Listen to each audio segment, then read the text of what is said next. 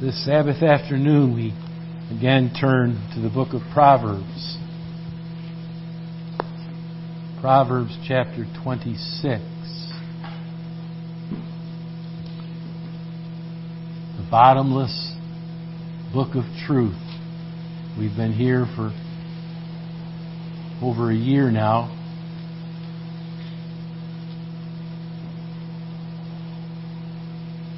And I don't think I can say that we have finished when we come to the end of our series.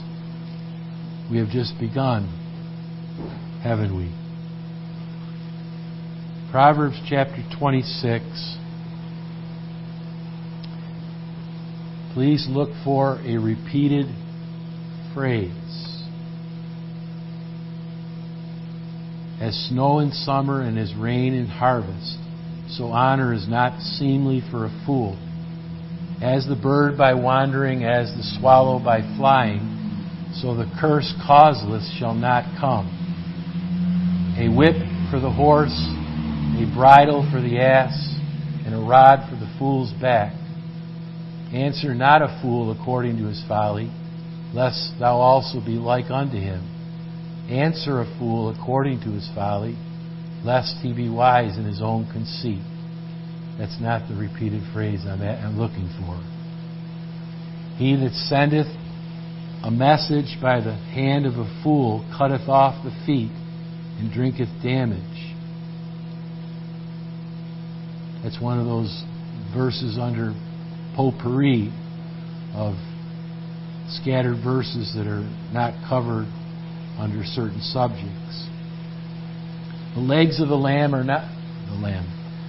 The legs of the lamb might not be equal, but the legs of the lame are not equal. So is a parable in the mouth of fools. As he that bindeth a stone in a sling, so is he that giveth honor to a fool. As a thorn goeth up into the hand of a drunkard, so is a parable in the mouth of fools. The great God that formed all things both rewardeth the fool and rewardeth transgressors. As a dog returneth to his vomit, so a fool returneth to his folly. Seest thou a man wise in his own conceit? There is more hope of a fool than of him.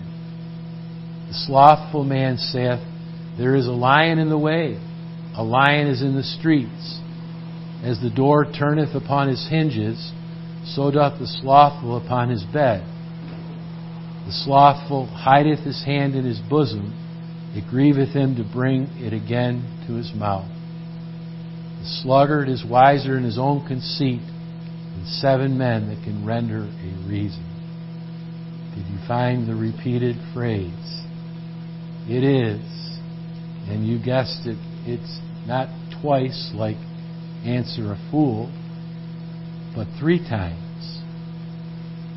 Wise in his own conceit. Look at chapter 28 and verse 11.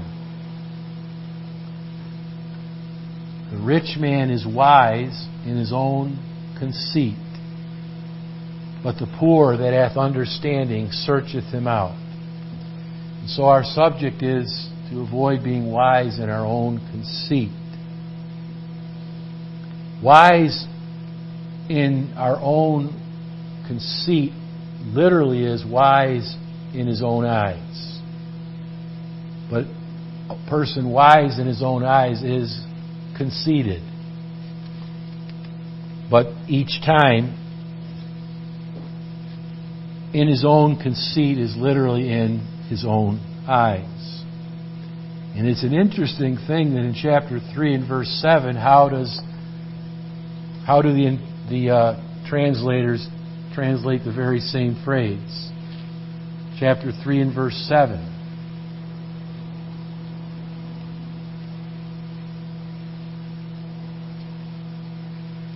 Be not wise in your own conceit.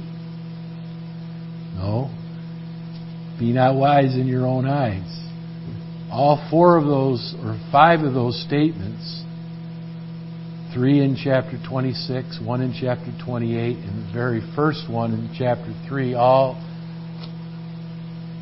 are literally what chapter 3 and verse 7 says.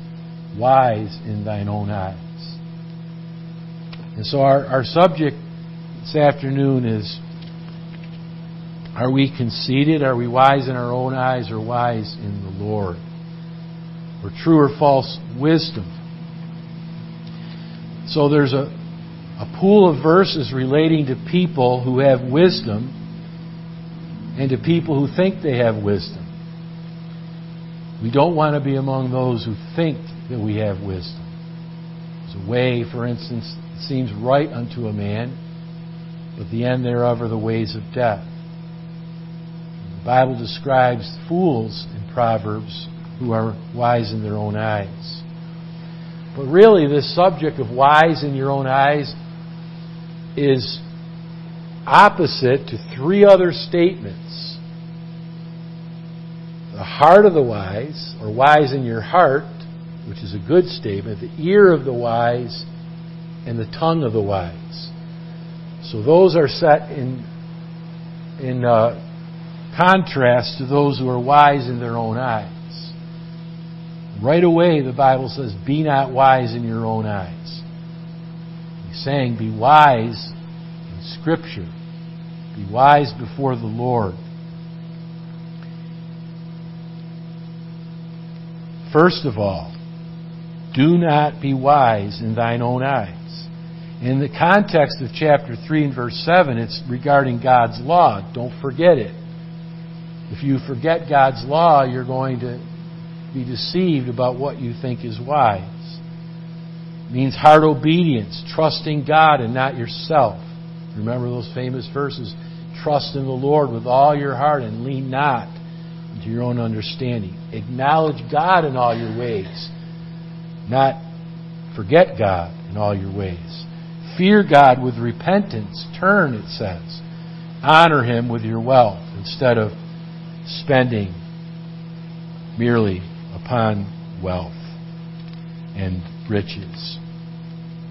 So there are a lot of verses that tell us what a wise word is and what a wise action is and what a wise reaction is and so on. The book of Proverbs is full of wise ways of doing things, or wise words, wise teachings, wise actions. So the focus is now not so much on a wise word, a wise action, but a wise person per se. So 4 times Proverbs speaks of being wise in your own eyes, conceited. And we're warned earlier to not be conceited, to not be wise in your own eyes. Now, Proverbs 26 tells us, help the fool who's wise in his own eyes. That's the first mention in chapter 26. May I say there are 3 types of lost people in Proverbs. The simple, the fool, and the scorner. The first 2 seem to have hope. The last one does not have hope. He's beyond hope, according to Proverbs. The simple means the naive one in the wrong sense of the term. It's good to be naive toward evil and toward the experience of sin, but it's not good to be naive biblically, ignorant of truth. So Proverbs starts with about not being simple in the sense of ignorant. There's hope to be taught the truth, to turn from sin. The fool is leaning towards being a scorner in Proverbs. He's worse than a simpleton. He's gone further, we might say, to the left. The simple is hopeful. The fool is we're concerned about. That's how Proverbs treats the fool. We're very concerned that they're not going to be turned toward the right, toward the Lord. So you see, for instance, answer a fool, don't answer a fool in chapter 26. He's really concerned that we treat the fool wisely, lest he continues in his foolishness and becomes a scorner. And we see even in Proverbs 1 or Psalm 1 a similar, blessed is the man that walketh not in the counsel of the ungodly, nor standeth in the way of sinners, nor sitteth in the scornful. Now, it seems like Psalm 1 also gives us 3 types of sinners. And they get worse as it goes on.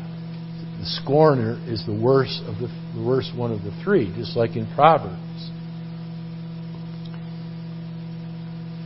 So, answering a fool lest he be wise in his own eyes, chapter 26, verse 5, it's saying, rescue him by seeking to correct his false thinking or rebuke his destructive acting and warn of his false doctrine.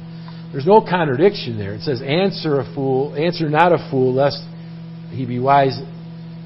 Answer not a fool lest you be like unto him.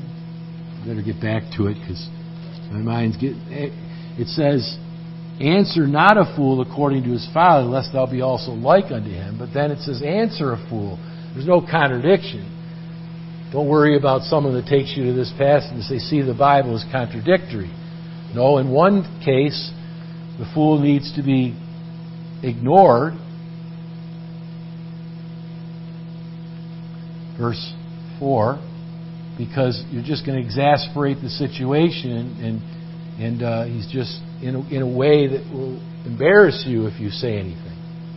There's those kinds of people. It's better to just not say a thing because they take advantage of any answer because they're foolish. But then there's a fool that you perceive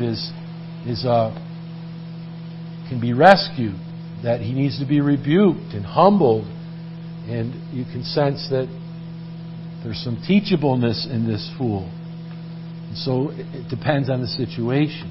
It takes wisdom, right? So there's prayerful hope. Perhaps we have an example like Naaman the Syrian. Remember how foolish he was when he was told to simply go to the river Jordan and you'll be healed of your leprosy. And he said, what about our rivers in Damascus? He was foolishly prejudiced and his national pride got the best of him and he went off in a hurry and a flurry and fretting. And his servants were very wise and winning, and they said, Master, if he'd have told you to do some great thing, you'd have done it. It's so simple. It was a long distance to take his chariot, but you only have to drive your chariot to the river Jordan. And he humbled himself. He was answered. He was corrected in his own foolishness.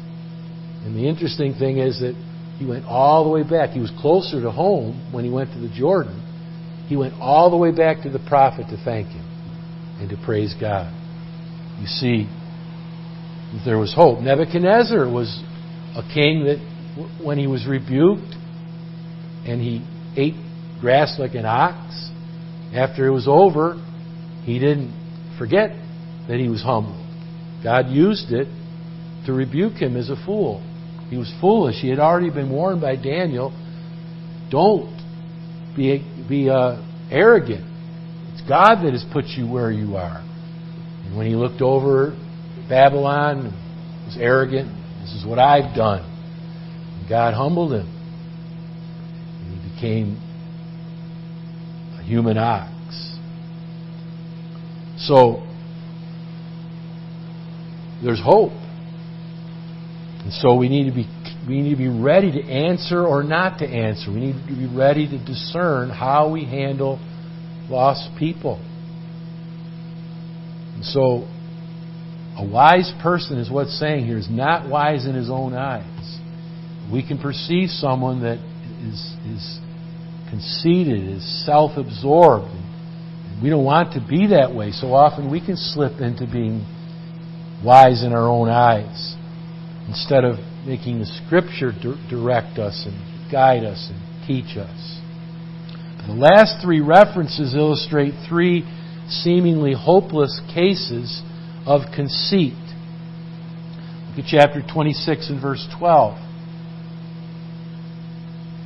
Seest thou a man wise in his own conceit? There is more hope of a fool than of him. So you see how the fool had hope. But now the person has become almost hopeless. So remember, in verse 5, you are trying to prevent someone becoming wise in his own eyes. But in chapter 26 and verse 12, he's already now wise in his own eyes. He's crossed the line. And so the Lord is saying that one who is now in the state of being wise, a wise guy is the way we would put it in our day. Someone who's wise in his own eyes, is conceited, is self-absorbed.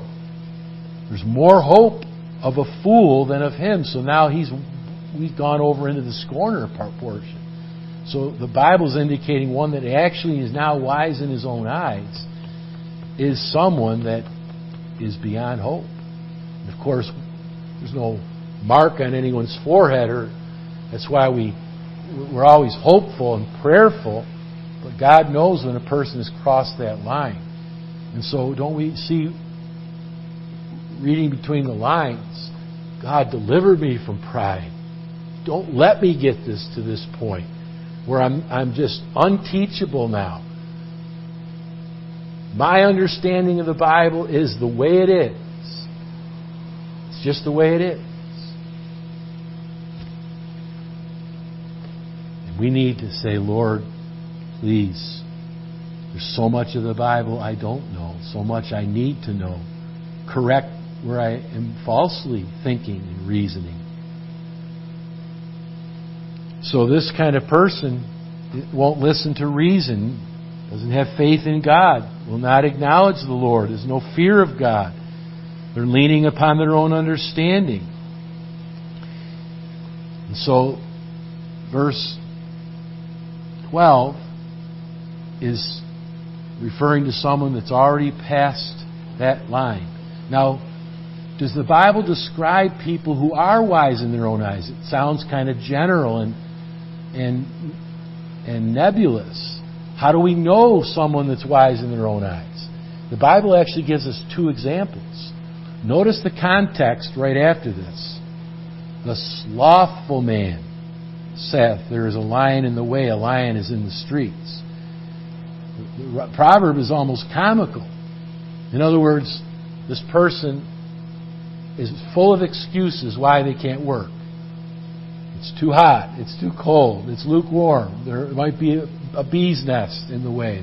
A lion might come through. And those are the days where lions roam like bears and coyotes here. It would be like us saying, I can't go out there in the field and work. I might meet a bear that will be robbed of its whelps. So notice the context. So you have the sloth, the sluggard, verse 14, a door turning upon its hinges. It's another kind of comical overstatement. A door that keeps turning. You ever hear you hear the creaking, if it's windy, or they're just placed have you ever been in a house where the floor is just a little bit uneven, but in any case the door just keeps moving with wind or movement. So is the slothful upon his bed. I'm not saying you can't turn. I toss and turn. Sometimes on my back, sometimes on the side, sometimes on your stomach. But there's a point where our turning is too far. It becomes slothfulness. Again, the sluggard is wiser in his own conceit than 7 men that can render a reason. So there it is. The Bible says a sluggard is wiser in his own conceit. So the Bible describes there are many, but someone who's become slothful is wiser in his own eyes than 7 men that can render a reason. What does that mean? Well, rendering a reason means bringing good judgment or giving wise advice or counsel or discretion. So the slothful, verse 13, is full of excuses why he can't work. Verse 14, he just has indolence. He's been taken over by sleepiness. He loves sleep. Turns upon his And verse 15 is saying, here's his psychological weariness. He has a lack of purpose. He hides his hand in his bosom. In chapter 19:24, it says, in the dish. But what does that mean? He hides his hand. The picture is somebody that's ready to eat. He's ready to pull up.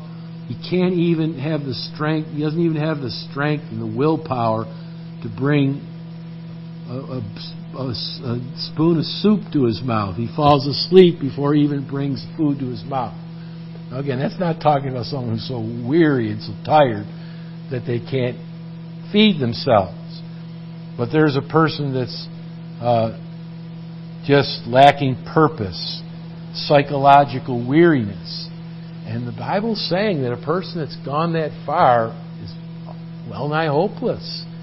It's very difficult to retrieve someone that has just been taken over by sloth, sleep, indolence, laziness. That's in the Bible, in Proverbs, warns about laziness. And people might say, well, how current is that? Well, all you got to do is see that many of our congressmen said, we want people not to collect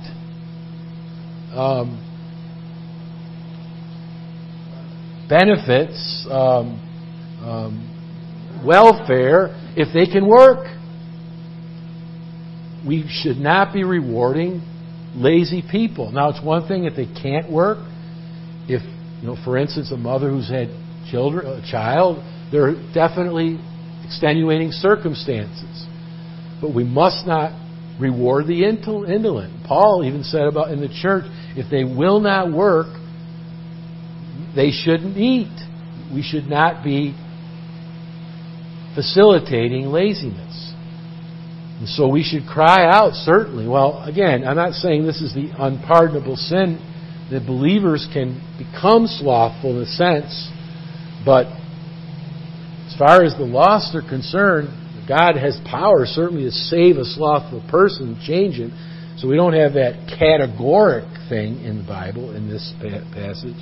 But it does tell us that this is one example of someone that's wise. You can't reason with him. Look, the Bible says that work was a creation institution. Work by the sweat of your face. The Bible says that we should have enough, not just enough to pay for our bills, but try to make enough so we might give to those that are in need, Paul said to the Ephesians. Look, we need to share our wealth. We need to honor the Lord with our wealth and the first fruits of our... you try to reason with that person. Look, we can't let our children and grandchildren and great-grandchildren pay for everybody who's not working. You see the struggle that France is having. They mistakenly allowed 62 for the age of retirement, and they found out they're not going to be able to afford it. And now, I don't think we agree with the president of France very often, but we do agree with him at least this much. He's trying to force the age to increase to 64. And there are all kinds of riots all over the country. It's a matter of numbers. 2 + 2. It's biblical. Now, is it right 65, 70, 75? I think Christians would realize too that even if I retire from a certain job, I haven't retired from serving the Lord, and I haven't retired from being generous. I'm not planning to retire so that I quit being generous and helpful. There are many other jobs to do after you retire from a certain job. But two main examples of those that are wise in their own eyes are the slothful. Chapter 26 and verse 12. Again, how is the slothful wise in his own conceit? How is slothfulness conceited? Why? He cannot work, it says. He's disobedient to creation, to God's creative mandate of the work ethic. He's neglecting his gifts. personal responsibility to provide for his own and for others. He refuses to develop a generous spirit that is giving. And so, it's interesting how the three creation institutions are touched. Work, marriage, and worship. Ponder the sloth. He won't work. And what follows that? They won't get married. Because they're going to have to provide for a wife, for children, for a home, for vehicles, for food. And do you wonder why there are so many, on purpose, 20s, 30s, 40s, 50-year-old single people that just won't? The single women in our churches are complaining that 30-year-olds are dominated by video games. It's time to stop the video games and whatever are all this recreation and work and get married and worship. They won't go to church. They won't covenant because they're going to be responsible to work. They're going to be asked to be ushers. They're going to be asked to help in the landscaping. They're going to be asked to be a treasurer. They're going to be asked to help in different ways. Do you see the connection? The Lord deliver us from sloth. We all can fall to that. And sloth is one way that sometimes we react. We react often, several ways to depression or tragedy. Some have their different, what do they call it? Their different, there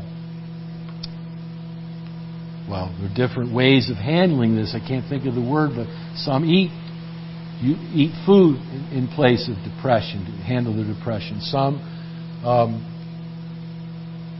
won't work. Some just sleep in and sleep in and sleep in, and they just give up. They cope. That's the word. We cope in different ways. How does the Bible say we should cope?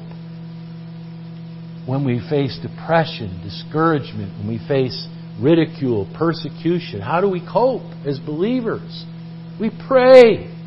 Be anxious for nothing, the Bible says. Absolutely nothing, and yet we get anxious.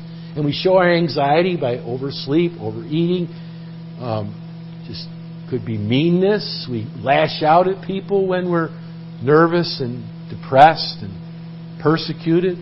Instead, we should pray. We should pray. Remember Peter Masters, who is preaching at the Metropolitan Tabernacle where Spurgeon preached back in the 1800s.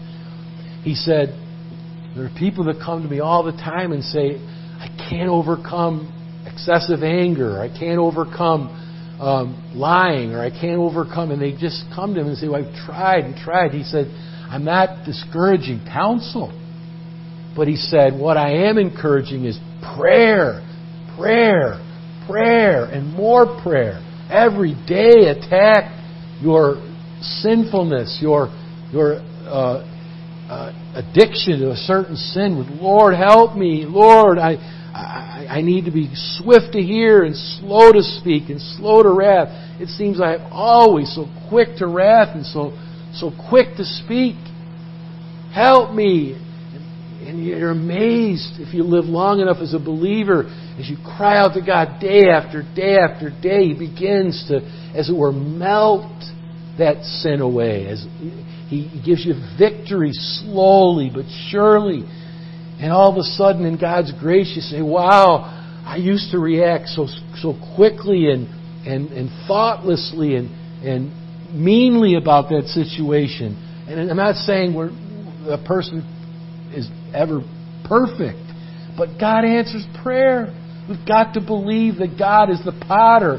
He can shape us so that we are holy, so we have victory over our sins. We can have victory over our anxieties and difficulties and our sins. Yes, sloth is not the unpardonable sin. God help us to become diligent, prayerful, faithful, useful. So the sloth is one area one person who is described as wise in his own eyes. So God help us. And this is just one of many sins, one of many vices. And so in a real sense, when a certain sin is addictive, it's easy to become wise in your own eyes. Instead of confessing that sin and forsaking it and praying about it, we begin to excuse it. We begin to get used to it. We begin to say, well, that's just the way I am. Have you ever heard that before? Maybe we said that. That's a way of saying, I refuse to acknowledge my sin and repent of it. That's just the way I am. That's the way I was brought up. I was in a home that was people always arguing and always complaining and always fighting, and it's just part of me. What does the Lord say? If we confess our sins, He's faithful and just to forgive us our sins and to cleanse us from all unrighteousness. He can take it out of us so we can say, though I grew up like this, God has changed me. What does the Bible say? If any man be in Christ, he's a new creature. Old things are passed away. All things become, not immediately, all things become new, slowly but surely, as we pray and study the Scripture and iron sharpening iron. You can have victory over any sin as a believer. Any sin, we can have victory through Jesus Christ. Think about it. One day, it's all going to be gone. We're going to be glorified. Won't sin at all in any way. The addicting sins will be gone. But can't we prove the Lord here? The power of God in Christ? And then chapter 28, verse 11, gives us the second, not the only, but the second kind of person that is wise in their own eyes. Chapter 28, verse 11, the rich man is wise in his own conceit, but the poor that hath understanding searcheth him out. Now this is referring not to every rich man. It's talking about the ungodly rich or the self-sufficient one. The rich man is wiser in his own conceit, but the poor that hath understanding searcheth him out. So the rich one here is deceived. He's wise in his own eyes. The poor one is discerning. Now this is very close to the parallel of Luke 16. Jesus was not teaching when the rich man died and was buried and woke up in hell that every rich person is going to hell. Nor was He teaching that every poor person, represented by Lazarus, is going to heaven. There are rich people that are in heaven and there are poor people that are in hell. But it's warning here that material possessions can blind the eyes to spiritual realities. Does a wealthy person allow his riches to become be a platform to him to become proud and self-sufficient? Now we can't just say, well, a wealthy person is someone who has this much money or this much wealth. There can be wealthy people in the ghettos compared to all the other people in the ghettos. It's just amazing how proudly comparative we are in every level of society. I've talked to people who've ministered in the ghettos, and there can be arrogance. This guy has a 40-inch TV, and this guy has a 35-inch TV. And the guy who has a 40-inch TV is looking down his nose at his neighbor. It can be anything. It can be just one possession better than the other. We can allow material possessions and money to blind the eyes. Remember what Jesus said, that how hardly shall a rich man enter the kingdom of God. He was talking about rich people that are like this. They become wise in their own eyes. The poor man, though, sees through the pretentiousness. That's the idea. A pretentious person is somebody that is acting like they know more than they really do. Someone that feels they're more important than they really are. And the poor person says, you're acting as if you know more than you really do. If they're, for instance, saying they're going to heaven because they're wealthy, or they're going to heaven because of their works, the poor man is discerning and saying, you're wrong. you're going to perish if you live and die that way. You've got to see that riches are a puff of air at the end of the day. You can fill your coffin, tuck all your dollar bills, your $100 bills and $1,000 bills, tuck them all around you, and you won't take them with you. They'll do you no good in eternity. You think you're more important because you have a lot of wealth, because you can buy your way onto every board possible. You can get your Hollywood Square if you want it anywhere you want because of your wealth. But do you not realize that if you die without Christ, you are absolutely penniless? Where the poor person that dies in Christ and has labored for the Lord and was discerning and went about doing good, he dies rich in Christ, rich toward God, wealthy in eternity. We know the Bible teaches there have been wealthy people that could handle their wealth without it being an idol to them. See how Abraham was humble, didn't insist, Lord, I've got enough money to build a mansion, to build a real house. And he lived all his days in a tent. Look at Job. You read through Job, and I know sometimes we see him, sighing. And look, I've helped people. I've been kind to my maids. I've been generous to the poor. And he pours out. So you just see what kind of person he really is by the fact that he's not filthy rich, so to speak. Money, in other words, wealth and material possessions are straw men. There's no real substance there in and of itself. No eternal value. No real strong condition.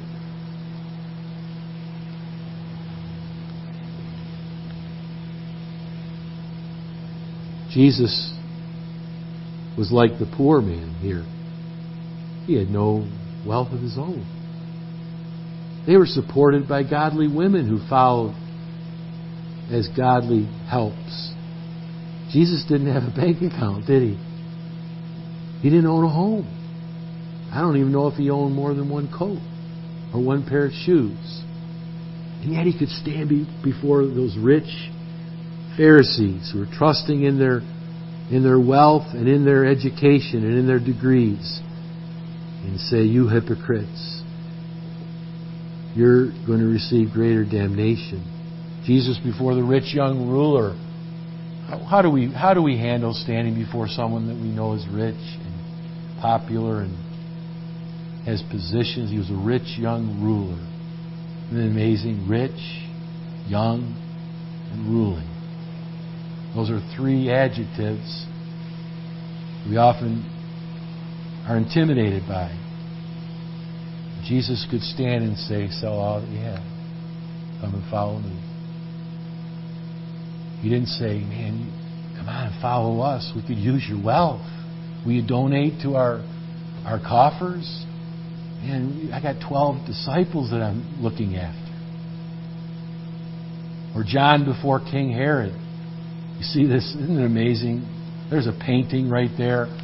John is dressed in camel's skin and eating locusts and wild honey, and here he stands before a man with golden robes. You've committed adultery. You must repent. Let loose of your brother's wife. You've sinned. And what else? Whatever else he told. It says, and many other things he did. And he didn't perform miracles because the Bible said John did no miracles. So it means that John was trying to hit Herod from every direction. He was concerned for his soul. He didn't kowtow to him because Herod was rich or that Herod had influence. Paul told Timothy, you face the wealthy believers and you challenge them to be rich in good works. And don't be intimidated. Don't kowtow to them. Don't seek the chiefest seats. Don't tell them to sit in the front. James warns about that as well. Do we kowtow to the wealthy, to the rulers, to the highly educated? Or are we bold and wise and discerning? As this says, the poor man searches him out. The poor man says, man, you're going to be highly disappointed if you die and you're not rich toward God. Don't use it as a platform to step all over people. Thank God if you're healthy, if you're wealthy, if you're young. Thank God and serve Him and worship Him. Help others. Don't be wise in your own eyes. That's the devil's deceit. Be truly wise. And that's the second part of our message that I'm going to wait until next week. Are we wise in our own eyes, or are we wise of heart? Do we have an ear of the wise and the tongue of the wise? God help us to be very careful in a world that places so much emphasis on wealth and health and prosperity, when the emphasis should be on spiritual health, wealth, and prosperity. Let's pray. Thank you, Lord, for your word. How we need this reminder pounding away at us day after day in a world that, especially Western society, that puts every emphasis on how we look and what we have and what we own, what we can buy, what we ride, where we live. Please, Lord, please deliver us. Give us your heart, Lord. If we're poor, that we would not desire to be rich, but to be rich toward you. If we're wealthy, that we would not use it or abuse it for ourselves. But, oh Lord, that we would use whatever you give us to win souls, to edify believers, to see the kingdom of God advanced. Will help us to live for you in whatever time that remains. Lord Jesus, pray for us. Pray this in your name. Amen.